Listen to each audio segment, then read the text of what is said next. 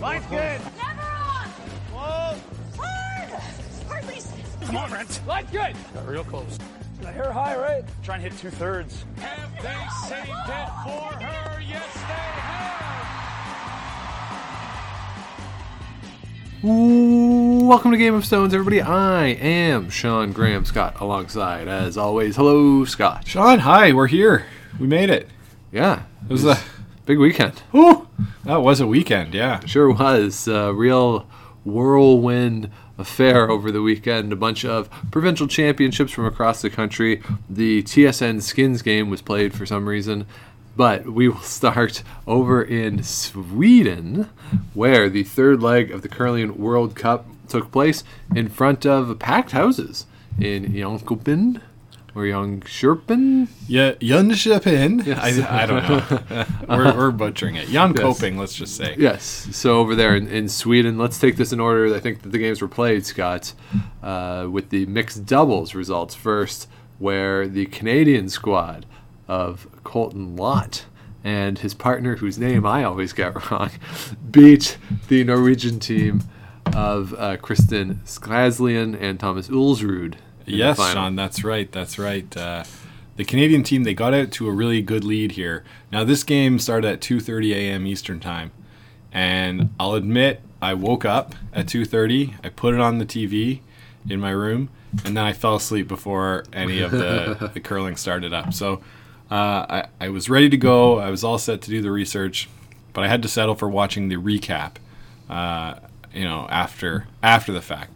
But they got out to a bit of a lead here in this game, and then the Norwegians, the wily veterans, started chipping away, and in the seventh tied the game, which was a little bit freaky to the Canadians, as said in their post-game interview. Colton Lott said, "Oh boy, I was getting a little nervous there." Yep. But they managed to save their power play until the eighth end, used it effectively, and were able to score a deuce when the last draw came up just a bit short for Norway. So congratulations to them. I was not surprised that they did well, but I obviously didn't pick them. I was surprised that they beat the Swiss team in their first game out. That really set the tone for them for the rest of the week. Yeah, and that's the thing that we said last week on the show, was that they had to beat that Swiss team, the Jenny Perret and Martin Rios, world champions, and that really was the key for them getting off on a good start. And of course, they had the same record, I believe, as the Swiss team in terms of wins and losses, but the Swiss did have to go to an extra end in one of those victories. So that's right. why you get the Canadians going through. And I tweeted this out on Saturday, that even though it helped me personally, when we'll get to why that is in a bit, that I'm still not sold on this idea of the win in regulation being worth more than the win in an extra, because it's not like in hockey or in soccer or wherever, where you're incentivizing teams to, or there's sort of an incentive, like certainly in the NHL, right? There's this incentive to get to overtime. You're not going to be too aggressive in the last 5 minutes of the game because you want that point. Here, I don't think in curling it's a problem of teams trying to play aggressively. Teams are going out to try and win the games. So, I mean, maybe you could make a case if you're up one without the hammer, maybe you play a little more aggressively. You don't want to force there to one, and you're going to go hard for a steal. But I don't know. I think this is one of these things where they're trying to solve a problem that I'm not so sure exists. I really like that it changes the way that you approach that last end. And there were a couple times I was watching this week where I thought, oh, why are they doing that? Like the U.S. game against Nicholas Edin, they were really trying hard to not let them tie, to get two to tie. Mm-hmm. And so they were playing in this style that I was confused by, frankly, until I remembered, oh, right, tying is bad for them. So it kind of is an interesting, different wrinkle, and I don't really mind it all that much. So, it was a disadvantage to my picks, but right. Right. It's fine. Right. Well, and it plays out in the other group too, where Norway and the Americans, the Hamilton siblings, were both 4-2, but again, an extra end victory there for the Americans puts them down, and they don't get into the playoffs by a point. That's right. So, it's the way that it goes, and everybody knows the rules going in. So, yeah. Were you surprised by anything on the mixed doubles draw there? A little bit. One of the things, we've been looking at these mixed doubles events all year, the use of the power play, and you look at Canada, they win. Obviously you can't necessarily draw a direct causation here. Correlation doesn't necessarily mean causation, but the Canadians were the most effective with the power play. In their 7 games, they used it 5 times. They got 4 deuces and a 3. So very effective use of the power play there, scoring multiples every time, where on the opposite end, the Chinese used it 5 times, and they actually gave up a net of -1 point. So obviously not what you're looking for there if you're the Chinese team. And there's just that really effective use of the power play is seemingly making a difference, because the more we look at the results here, Scott, at these World Cups, we're seeing the teams that are very effective with the power play coming out on top. So, where you can use that, it's clearly a major advantage to you if you're using it effectively. Yeah, so as we start to get more and more mixed doubles events, more and more results come in, the analytics can be done. Power play might be might be too much of an advantage if you can take advantage of it. Well, that's the thing. So it's not unfair, because both teams have the chance. That's right. To use it. So if you're not using it to a great effect, then that's on you. Yeah. And I wouldn't want to say that it's unfair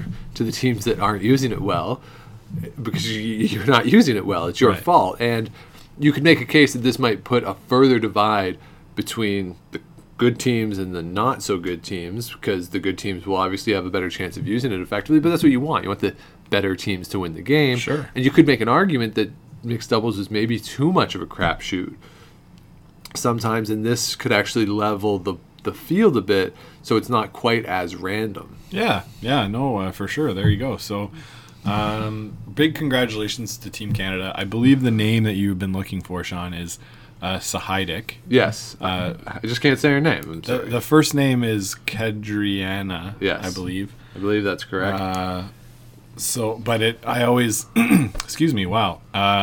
I'm getting choked up thinking You're about so it. emotional. Yeah, I always read it really quickly as Katrina, but I know that's wrong. So I don't want to say anything wrong. I'm sure she gets that all the time, though. Not looking at it there, but I'm sure she's never gone into a Starbucks and not gotten Katrina written on the cup. True. But it was a really sweet celebration for them.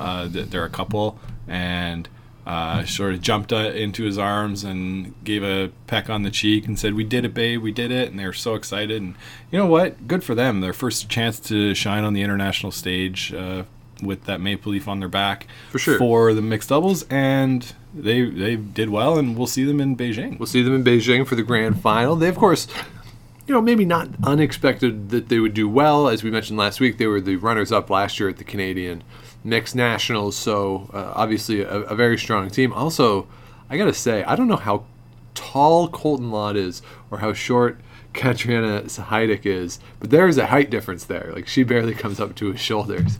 It's not quite Kirk Myers and Laura Walker. Not quite, no. But maybe that's a thing. Maybe that's something to keep an eye out. If there's a big height disparity, that leads to better mixed doubles teams. I don't know. Perhaps. All right, so what were the picks there, Scott, for our mixed doubles? Well, Sean, looking at the mixed doubles picks, boy, it's real tough for me. I picked Switzerland against USA. Obviously, neither of them made the final. Neither of them did. Neither made it. Again, on the, here am I saying that I don't like this extra point for winning in regulation, but it helped me in both those cases, because that's why your two teams didn't get in. Yeah, so I hate this now. I hate this scoring system. And Sean, you picked Norway against Canada, but you picked the wrong winner. Oh, shoot. Picked Norway to come out on top. So 2 points for you there and 0 for me. Yes, so I believe I extend my lead then on the season. So let's move over to the next game that was played, which was the men's game, I believe, because I watched some of this. That's right. Before I went out.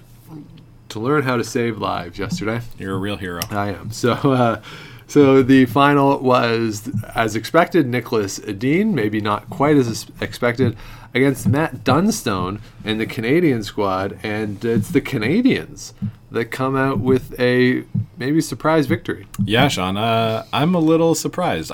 I'll admit, I don't think either of us picked Matt Dunstone. We did mention at the end of our pod that they, if they get hot and Braden Moskowy has a good week, they could do well. And sure enough, this is what they did this week.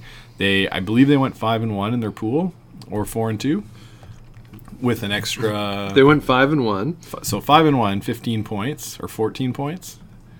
They're showing up as 16 points for some reason. That's obviously a mistake. Okay, so on here, but yeah. But it's not a mistake because they could have gotten 1 point on their loss. So. That's right. That would make sense because Scotland won 5 games, only had 13 points. Yeah, so it was a real good effort there by Team Dunstone. They've had a pretty good year outside of Canada. I believe they went to Japan or China or something and did quite well. This is going to give them a lot of points, and look out for them climbing up the order of merit standings for that wild card game at the Briar. I don't know if the calculations have all been made yet, but keep an eye on this Team Dunstone here. Yeah, and I think the problem for them is now going into the Viterra Championship this week. It's great that they won this, and it's good for them. They get some money. Like you said, they get those points. They are a little behind the 8 ball in that event, having to fly home now and go right and play into the Manitoba Championships. So hopefully it doesn't affect them too much, because we've been excited to see how Manitoba is going to shake out this year. Well, I believe they're playing out of out of Saskatchewan. That's right. Excuse me. So it's even further to go. But yeah, out of Saskatchewan.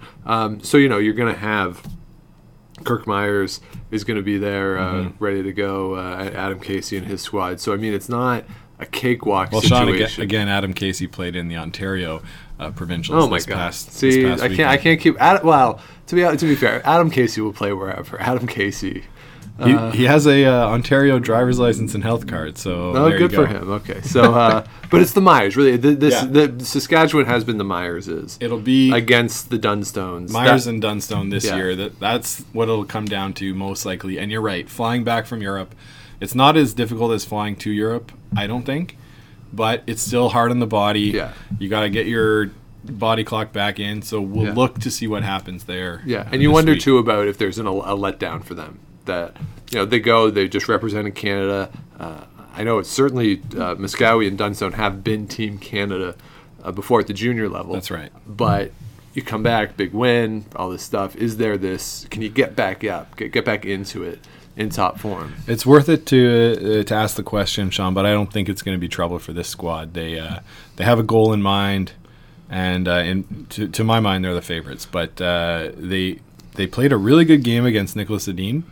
Yes. They're surprising that they were able to hold them down, the hometown favorite, the crowd support behind them. But they were able to get them right where they needed them and have the hammer in 10, or 8, I guess. 8, yeah. And in a tie game with the hammer, they didn't make any mistakes. And as Matt Dunstone was throwing his last hit, I was a little bit nervous for him. I thought, he's going to do something and roll out or something, but no, you know what? He came through and he looked really relieved at the end of it, and he was pumped, but also like, I'm really happy I didn't screw up. So, yeah, but as we said last week, you want Matt Dunstone at the end of the game throwing a hit. Right? You don't want him throwing a draw at this point of his career. That if he's in the hack throwing a draw there, I think you're a little more nervous and a little more uncertain of what the result's going to be versus him throwing a hit. So, I mean, you're setting it up for them. That's what they want. Yeah, Sean, you're right about that. I thought for a second that he might draw. He was facing 2, sort of one at the top 4 and one at the side of the 4. Mid 8 foot. It's according to the chart they have up on the Curling World Cup, it was full 8 foot. Wasn't touching the 4 foot. Right. So, excuse me again. They had to make a choice, and he obviously went with his strength. So yeah. Good on them. And of course. And we'll see how that momentum carries through. Any other surprises in the men's field? Well, I just want to say this one thing too, that lest anyone think that Matt Dunstone and company sort of benefited from either a nervous Nicholas Edin team or a team that was off a little bit yesterday. Nicholas Edin's team threw 88%, and the Canadians threw 90%. Dunstone at 89%, Nicholas Edin at 85%. He just went toe to toe with arguably the best player in the world. Yeah. And won on a pretty big stage. Nicholas Edin was talking to some of the interviews about how cool it was. I've talked to Nicholas Edin at events before about what the situation is in Sweden. That he's talked about how they don't get that much support. We talked on the show that the Swedish government has pulled some of their funding for this season, and yet he seemed genuinely surprised in these interviews that the place was full, that they were loud, that there was some excitement there. A small venue, yes, but there was some jazz for him there, and so Nicholas Edin, this isn't, we've seen events where we've talked about it with Rachel Holman. I think we've seen it with the Dean a little bit sometimes, where they come in and they're relaxed and they're like, okay, we win, we don't, whatever. And this wasn't one of those things. So for Matt Dunstone to come out, take all the punches that Nicholas Edin could throw yesterday, get a win, it furthers my confidence in the idea that 10 years from now we're looking at the Dunstone-Botcher rivalry. Yeah. In sort of the same vein as we had Howard and Martin. Wow. That's high praise, and we'll be tracking that for the next 10 years here on the Game of Stones pod. That's right. So just one other thing, sort of statistically, if you want to get into how this all played out, unsurprisingly, the Canadians had the best plus-minus for the week at plus 21, the Swedish team at plus 19. So right there with them. The Americans, the Young Bucks, they struggled. They're minus 9 on the week. The Norwegians, Scott, minus 10 on the week. They really struggled here. I think that was the biggest disappointment of the week on the men's side, was that the Norwegian team didn't come out more gangbusters. Yeah, I agree. And their last known efficiency at 50%, which isn't terrible, not ideal. Their force efficiency, though, all the way down at 47%. And you're not going to win a lot of games there if you are giving up multiple points more than half the time when the other team has the hammer. Yeah, it's not great, Sean. Not great. So looking at our picks here, we both picked Nicholas Edin to win. Obviously. Because, he's at home and he's one of the best. So that's what we went with. We were both wrong, but and neither of us picked Canada to make it out of that second pool. I had Norway and you had Scotland. So 1 point each on the men's side. So there you go. So we're tied up there. Now let's move on to what was my greatest disappointment of the Curling World Cup, and that was the women's event. Was your biggest disappointment the final? No, that was not my biggest disappointment. Was it Darcy Robertson going over? It was Darcy Robertson going 0-6. Now, so it makes me so. I just love Darcy Robertson so much. Now, I did not pick Darcy Robertson because she was in the same pool with the Swedish team and Anna Hasselberg, and of course I picked them because they're at home and they're the best team in the world. Yes. So yes, no qualms there, and they're in there with Sidorova from Russia, right? We talked last week that this was a really strong pool. Yeah. And they were up against it for sure, coming right from the Manitoba playdown. Disappointing end for them there. To go right here, and they just didn't have it. Darcy was just off all week. And so who was the other team in the pool, Sean? Was it China? The Chinese team, yes. So Darcy Robertson lost twice to the Chinese team. Yes. Which shouldn't happen. All due respect to that team. But real tough go for Darce there. Really Darce tough. So she, on the week, in 6 games, Scott, she's shot 58%. Yikes. For the week. That is, statistically speaking, bad.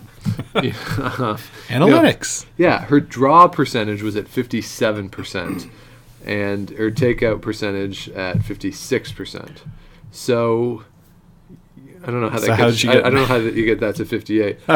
Draws. They don't count guards as draws in these stats. So she crushed her guards. She was a very effective guard thrower, 100%. this week on 4 draws. So Wow. that's my girl Darce. Wow, and she didn't have much chance to throw guards, presumably being No, down. but and the thing too about this is that she was equally bad. Like she threw 12 in-turn draws at 50%. She threw 14 out-turn draws at 64%. Her takeouts, she threw both at 56% with the turn. So it wasn't like she was having trouble with the turn, Right. or anything like that. She just wasn't very good. Yeah, and who knows how much of it is due to, the ice, the travel, the letdown after the provincials, Right.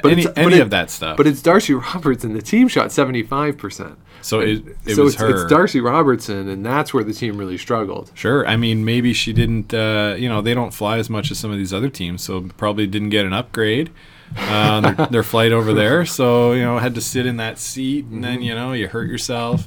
And Darcy Robertson, she's in great shape, obviously, but, it's been around for a while. If I had to do that, I'd be hurting a little bit. So, you never know what could have happened there. Yeah, for sure. And so they were, I mean, cumulatively, Just oof. really, yeah. Vanessa Foster was tied for the worst second. Yeah. Karen Klein was the second worst, the seventh place, Second? third, Third. and then Darcy was last Oof. on the skips. The only bright spot was Teresa Cannon, who was the second best lead. Yeah, and everybody always tells me that, if your lead is terrible, your team will be terrible. Well, I think this is evidence that you can have a really good lead Yeah. and still be bad. And you can have a lead who may be struggling relative to their peers and do well because, Scott, the Korean lead was the lowest percentage lead for the week. So let's get into this final. So I think we've decided leads don't matter, Yes. and we'll talk about the final now. Yes. Okay. So let's get into it. The final between the Korean squad of I always say her first name wrong. Kim, Team Kim. Minji Kim. I Minji think. Kim, yes, thank Yeah. you. Against Anna Hasselberg, again the hometown favorites there, and it's the Korean squad here, Scott, that Sean, comes out on top. It is. This is the one that I watched all the way through in real time, and they just were better yesterday. It seemed like Hasselberg was struggling a bit with the ice. I'm not sure why, but it just didn't seem to have her top game there. I'm not saying that percentage-wise they were bad, because they actually, through 4 ends, were a higher percentage than Korea, and were down 4-1 on the scoreboard. So it was just like misses at the wrong time. Korea played a perfect curling game, right? You take 2, you give them 1. You take 2, you give them 1. It's the steal that sort of throws that into... Right, there was a steal of 1, but then they came back with a deuce right after. Yep. And really, Sweden was never in this game, Sean. It was just shocking to me. And this Korean team is a junior age team. Mm-hmm. We'll be going to World Juniors, and I don't see how they could lose, right? Yeah, they have to be they definitely have to be a favorite in that event. But you look at the game totals. You say Anna Hasselberg was a little bit off. She threw 69%. Mm-hmm. 68% for the game yesterday, and 79% for the week, which is a little low from what you'd expect. Right. From but Anna Hasselberg. The rest of the team was fine, though. Yeah, Sarah McManus at 88%, Agnes at 84%, and Sophia at 86%. So 82 for the team. Right. With Anna Hasselberg throwing at 68%. But if you look there on the other side, the Korean team, 82%, and Minji Kim at 86%. That's right. Yeah. If your skip, degree of difficulty, of course, matters. But if your skip out curls the other skip by 18%, you're going to win a lot of games. It's hard for the setup to be so good that you can overcome that. Yeah, no, 100%. You're right, Sean. You're definitely right about that. So, all credit where it's due. One thing I want to mention that was really cool, I told you this was the only one I watched live. I watched at the beginning of the game on the sheet adjacent where they played, they set up like this sort of tunnel. And as they introduced the teams, each of the players took a slide out and they like emerged from the tunnel. Oh, nice. With like some pyrotechnics on the side. It was pretty sweet. That's awesome. Really fun. So overall, it looked like they had a really fun event there in Jönköping. Sweden, of course, makes the final in the men's and the women's event. Disappointing losses on each side, but good showing overall by the home team. And we're all set now for this grand final. Yes. I looked at all the points and stuff yesterday. I still don't know who's going. I don't know if they've announced anything today. I haven't really looked today. I haven't seen anything. No, I'm sure they're gonna. I'm sure they're not gonna announce anything until teams are set. That they're going to invite countries, but we'll see which teams represent who. I mean, the teams we know are the teams that won. That's right. The various events. They'll be there. And China will have teams in all 3 disciplines. Yes, and then you can probably you can probably safely assume that the Scottish men will be represented, right? They've done well so far. So I mean, you can sort of take guesses on the teams that haven't won, who will be there, and be safe. Right. But yeah, we'll have to sort of see. But we'll wait and see. So overall, any final impressions there, Sean, on the Curling World Cup Leg 3? No. No. I mean, it's interesting to me to just see how little traction I think this got in Canada. Not broadcast this TSN passed on this one. And, I watched a little bit on the Twitter stream that the Curling World Cup had, which was great. I always love listening to Rona on the call. But, yeah, really... Yeah, a lot less coverage for this one. Yeah, there's just the saturation point over the past couple of weeks with, there's just so much more access now to the provincials, which we'll get to, than there used to be, that, the skins game, and we'll touch on that, and this seems to get lost a little bit. Yeah, Sean, I spent the week watching the Ontario Tankard and Scotties, to be honest, on Title Sports Live, with our good friends Danielle Inglis, Pete Stetsky, and Mary Chivers from the Two Girls in a Games podcast. Yes. So I just had those 3 in my living room all week, and it was the curling that I wanted to see that I just didn't stop watching for this World Cup. Yeah, and now you have this grand final. It's going to be in China, so obviously the time issue here in North America. And it's going to be after everything else is done. Yeah, it'll be in May. So it's going to be really late. Like, I don't really even care about the Champions Cup, and this is going to happen after the Champions Cup. So it's going to be really late for it. And but who knows? I mean, maybe there'll be this sort of, I'll get my third wind with the World Cup, and we can get into it. So let's. What were our picks here, Scott? So we both picked Sweden again. Obviously, Anna Hasselberg to win. I had the Young Does from the USA into the final. They had a pretty good week. I think they were 3-3 or 2-4. They were in some close games though. And Sean, you had Korea in the final, so you get 2 points again to my 1. There you go. And, yes, the American women were 3-3. 3-3. So some good experience for them for Corey Christensen's team. Yeah. So so I extend my lead overall. So in the World Cup from Sweden, I believe I get 5 points. Scott, to your 2? Let me do my math here, Sean. So there you go. Yeah, so that's right. 5 points to 2. So continue to extend my lead.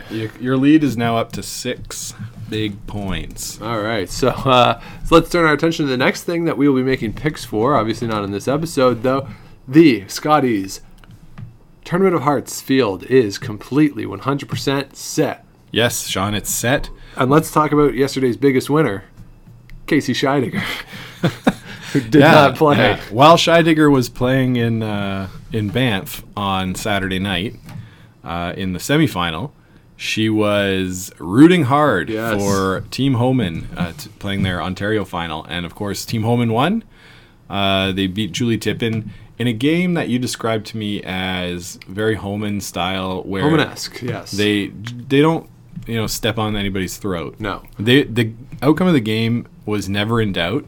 I watched the whole game. I'm a really cool guy and have cool things to do on Saturday nights.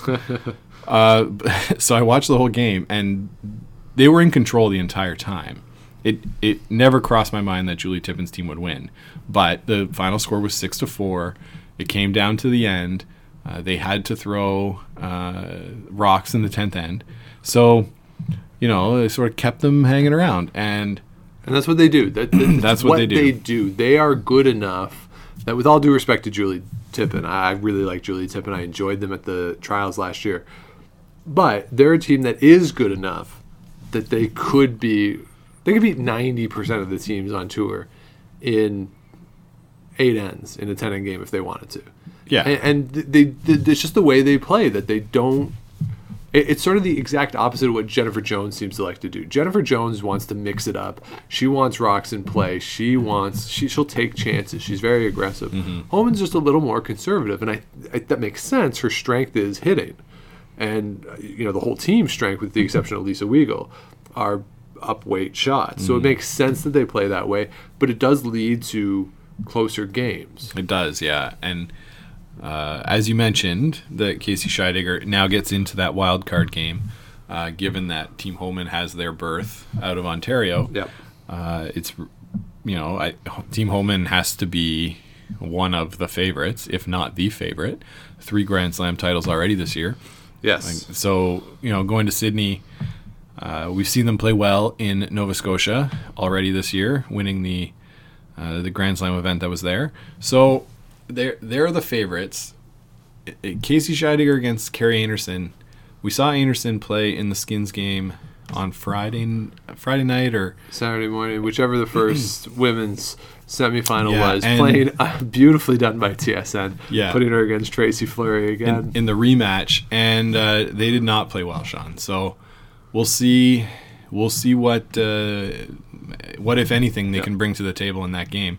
But for my money right now, Casey Scheidegger is the favorite. Yeah, but I mean, be fair. I mean, Casey Scheidegger did not make the playoffs in the Alberta playdowns either. So her last big event, she also did not post very well. Yeah, but you always there. talk about the defeats are a little bit easier when When you get blowed out. they're not down to the last minute, right? Like they had victory in Yes. that Manitoba final, and They they did. snatched defeat from that jaws of They victory. did. So Rachel Homan gets another Ontario championship. Actually, she doesn't have that many Ontario championships. Is that her 4th? I believe 3 or 4. Yeah, there was a point where she had as many Scotties as Ontario championships, and she certainly has more Scotties appearances than Ontario championships because of the Team Canada thing. But yeah, the number of Ontario championships you think she has, subtract a couple. She's not. She just doesn't play in it that often because she doesn't need to with all those Scotties that she's won. Now the other team, or another final that we saw yesterday up there in Nipigon, Ontario, Krista McCarville comes through the Northern Ontario Championship, which I have to say, Scott, was the dumbest format for a provincial championship that I think I've seen in a long time. It was a triple round robin, is that right? Just a double. Just a double Just round a double. robin. So there's and then a 4 final. teams. They only had 4 teams. They had a double round robin, and then they decided to have a final off of that. I feel as though with 4 teams, and you're going to do a double round robin, whoever's in first place wins. You yeah. played everybody twice, and especially in the case with Krista McCarville, she went 6-0. Right, and everybody else was 3-3, except one team that was. Yeah, it was Like they were. there was 4 teams, and they had to have a tiebreaker. Like what is happening? They were the class of the field, Obviously. no doubt about it. And that final, Sean, was a real nail biter that she had. She was down, I believe she was down 2 points in the 7th end or something, and it was looking like the upset was brewing, but she managed to get her deuce, force, and then get a deuce in the 10th end with Hammer to come out on top. 8-7, I believe, was the final. Yeah, it was a 1-point game, and the Chris McCarville comes out on top. It would have been criminal if she had not won that game. Yeah, and it I was think. Jenna Engie that she was playing against. Is that right? I'd have to look that one up. So, and one of the players, Amanda Gates, was her lead, who used to be on Fleury's team.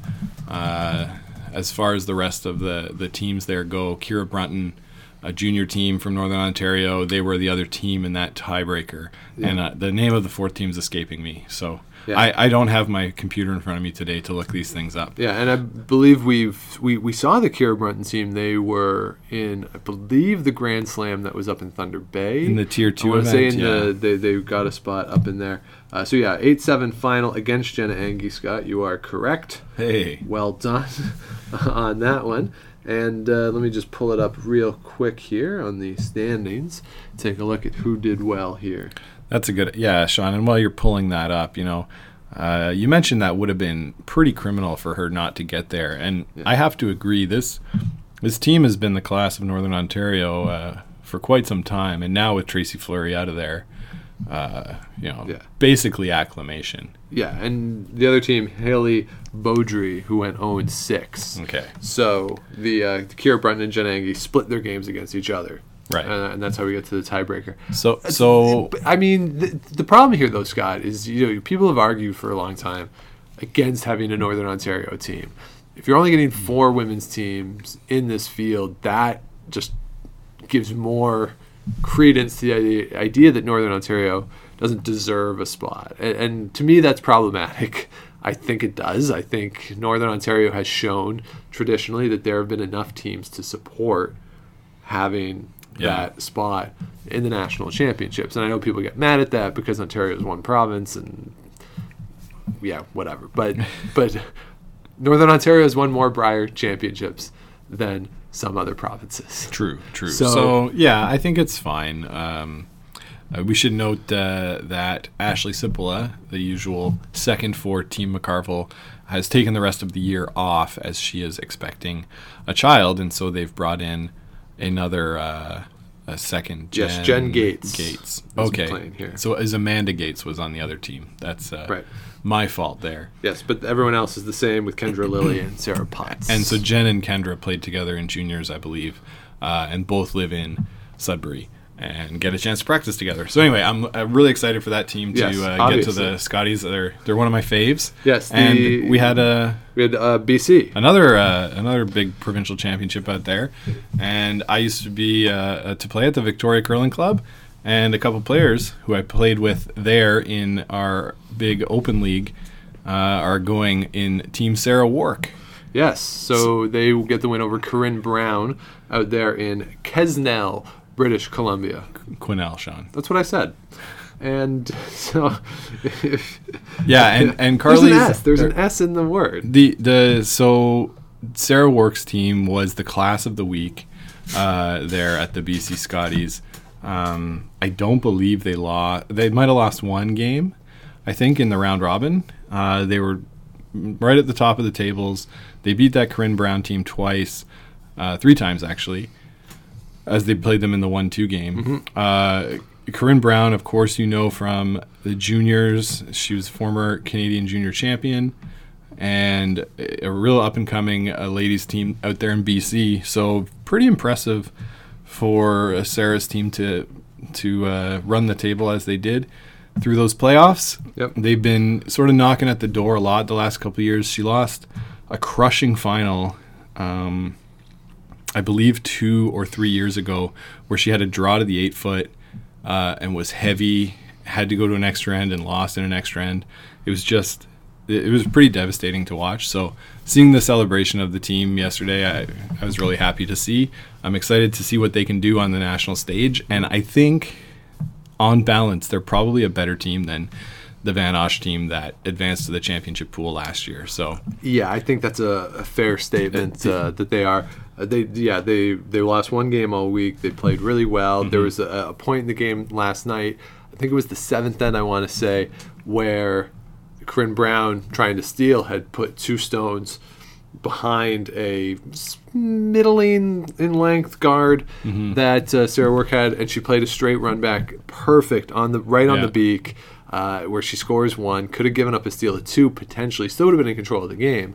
But that's the sort of shot making that you like to see. True. And if she can bring that to Sydney with her, she's going to have a chance, certainly, to get into the championship pool. Playoffs might be a bridge too far at this point for that team, but if you're making shots like that, you can hang in this field. Exactly, Sean. And she had a shot for 4 in the first end, and it just curled too much. Really impressive performance by this team out there. Carly Sandwith, the second for this team, played lead for Kessa when they played at the Scotties in Montreal 2014. So I believe she's the only one on the team with Scotties experience.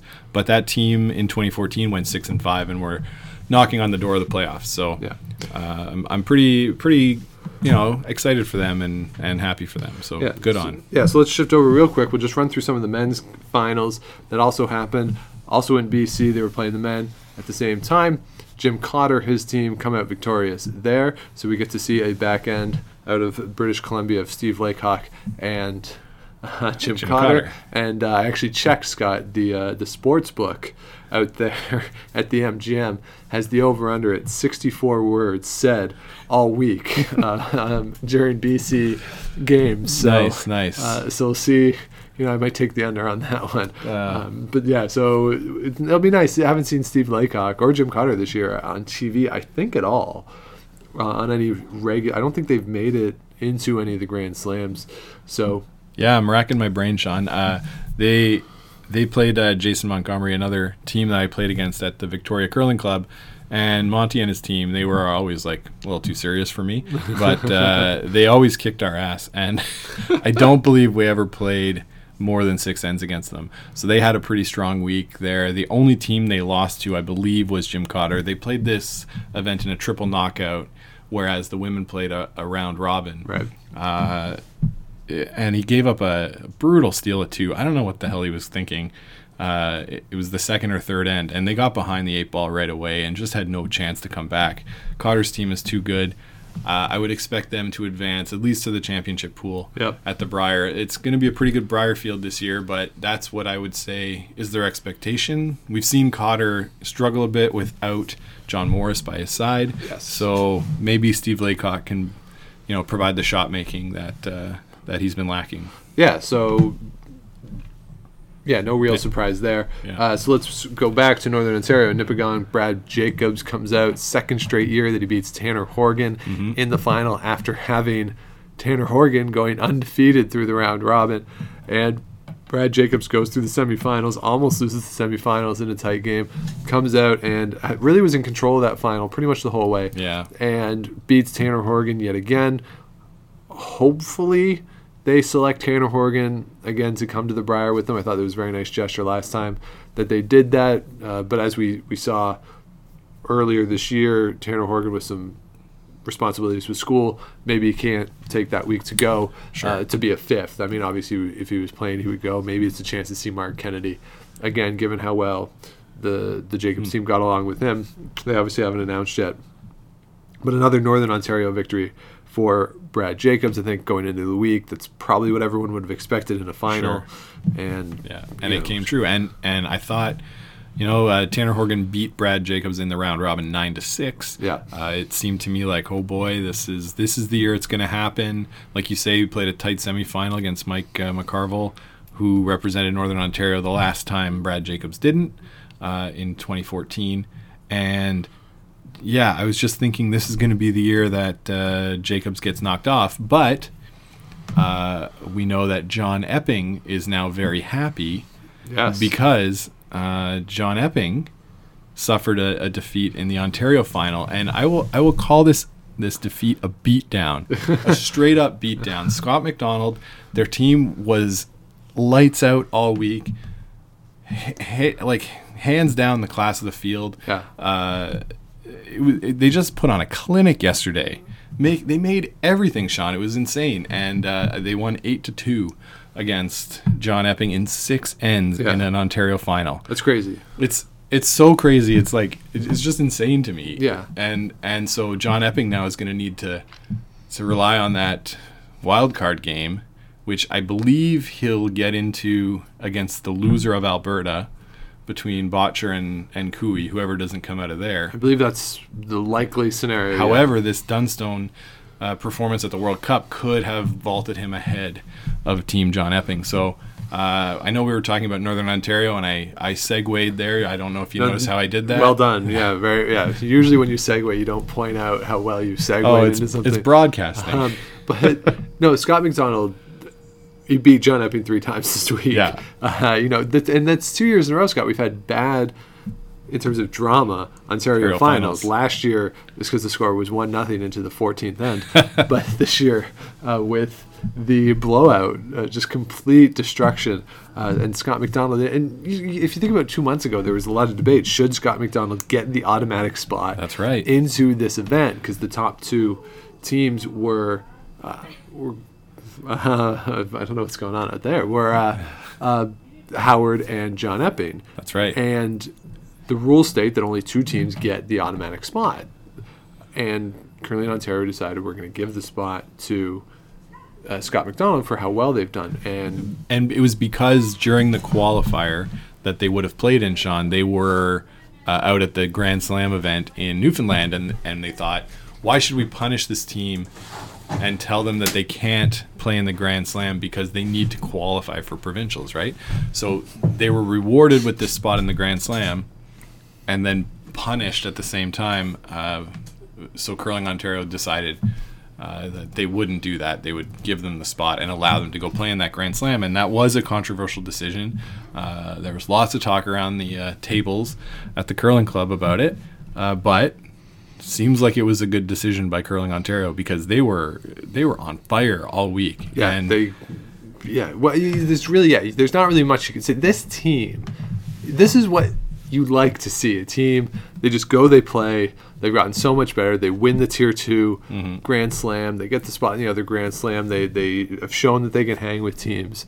And this, if you look ahead even, if you have a similar situation next year with teams maybe not wanting to play in some of the Grand Slams, Scott McDonald is in not the Grand Slam, the World Cup. Scott McDonald's a team that would make a lot of sense to send. Might do. If sort of the top teams don't want to go. But by that time, he might be a top team. He might be the defending champion for the Brier if they play that well. Well, if they play that well, for sure, they can hang with anybody. They didn't win that Tier 2 Grand Slam. That was Kirk Meyer's team. Yes, excuse me. They were in the final. They were in the final against them and earned enough points to be invited to that event out in Newfoundland. So, congratulations to them. A little disappointing that this ends Team Glenn Howard's Brier chances. It's always good to see old man Glenn there at the at the Brier. I don't know. I just sort of like hearing them talk and complain about picks and all that, but can't believe I picked. I picked. Oh, I can't believe it. So tough road for them, but overall, Sean, it was like a super, super exciting day of curling. Yes. I had curling on my double screens all day. Yeah. Put the Super Bowl on, and I got to be honest, this curling was way better than the Super Bowl.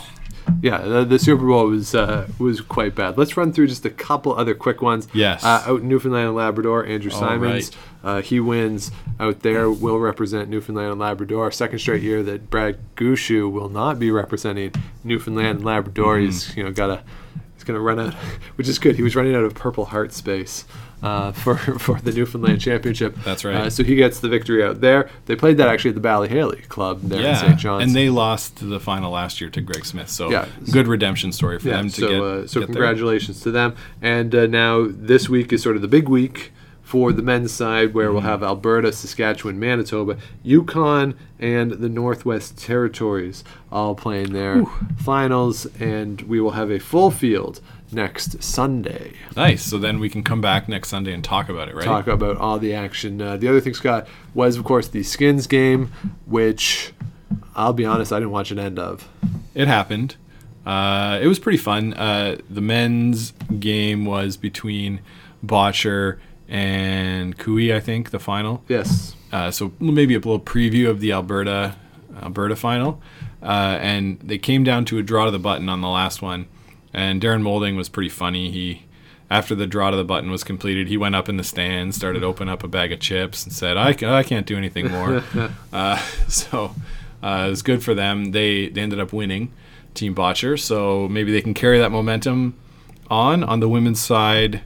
Jennifer Jones, keeps being Jennifer Jones. She's going to do what she do. Yeah. Brendan Botcher's team takes home $54,500. Jennifer Jones, $51,000 for her victory. Not a bad weekend. So, not a bad way to spend a weekend out there in Banff. Yeah, it looked beautiful. The ice seemed slow, but it's always tough in that facility to make good curling ice. Yeah, and there's not really time either there to spend, a big week-long event. You get all the teams are coming in practice for a full day. And you have the first draw or two, and you can sort of sort it out there. But overall, good job. Good job. In an event that, yes, I'm still not sure why they decided to run it when they ran it, but good on them. It was for people who wanted to watch Team Cooey this weekend. That's it. Yeah, so there you go. So that's all the action from the world of curling from this week. And the Super Bowl, Scott, if Glenn Howard's around, so will Tom Brady. And this consistency of those two people just making it into big events. Oh, boy. Yeah, it's never going to end. It never is, no. So we'll be back next week with a full breakdown of these men's games. Like with the women's, Sportsnet will be doing full day coverage on Sunday of Alberta and Manitoba. They'll go from semifinal to semifinal to final to final. And check out the Curl Sask YouTube channel for the coverage of the men's tankard, or whatever they call it in Saskatchewan. I'm not really sure. Me neither. I believe Manitoba is the Viterra Championship, and I think Alberta's still the Boston Pizza Cup, but who knows? We're not getting money from those sponsors, so who cares? No, we're not. So what do I care? We'll be back with you then after the games on Sunday. In the interim, please do subscribe to the show if you have not yet on Apple Podcasts, Google Podcasts, wherever it is you get your shows. You can follow along on Twitter and Instagram at Game of Stones Pod. Scott's on Twitter at Scott Likes TV. I am at Dr. Shawnee Fever. And do check out some of our past episodes if you've missed them, some of the evergreen ones. If you go back to the summer, we did What's Good About Bonspiels, the toughest shots in curling. And if you have not yet, go over to the History Slam feed. The most recent episode, as we record this, is my interview with Brian Schick, the author of Written in Stone, the Modern History of Curling. So you can check that out over at activehistory.ca. And if you want to get in touch with the show, send us any comments, questions, gameofstonespodcast@gmail.com. So we'll be back with you next week. But until then, keep your brooms on the ice and don't dump that intern. Make the final.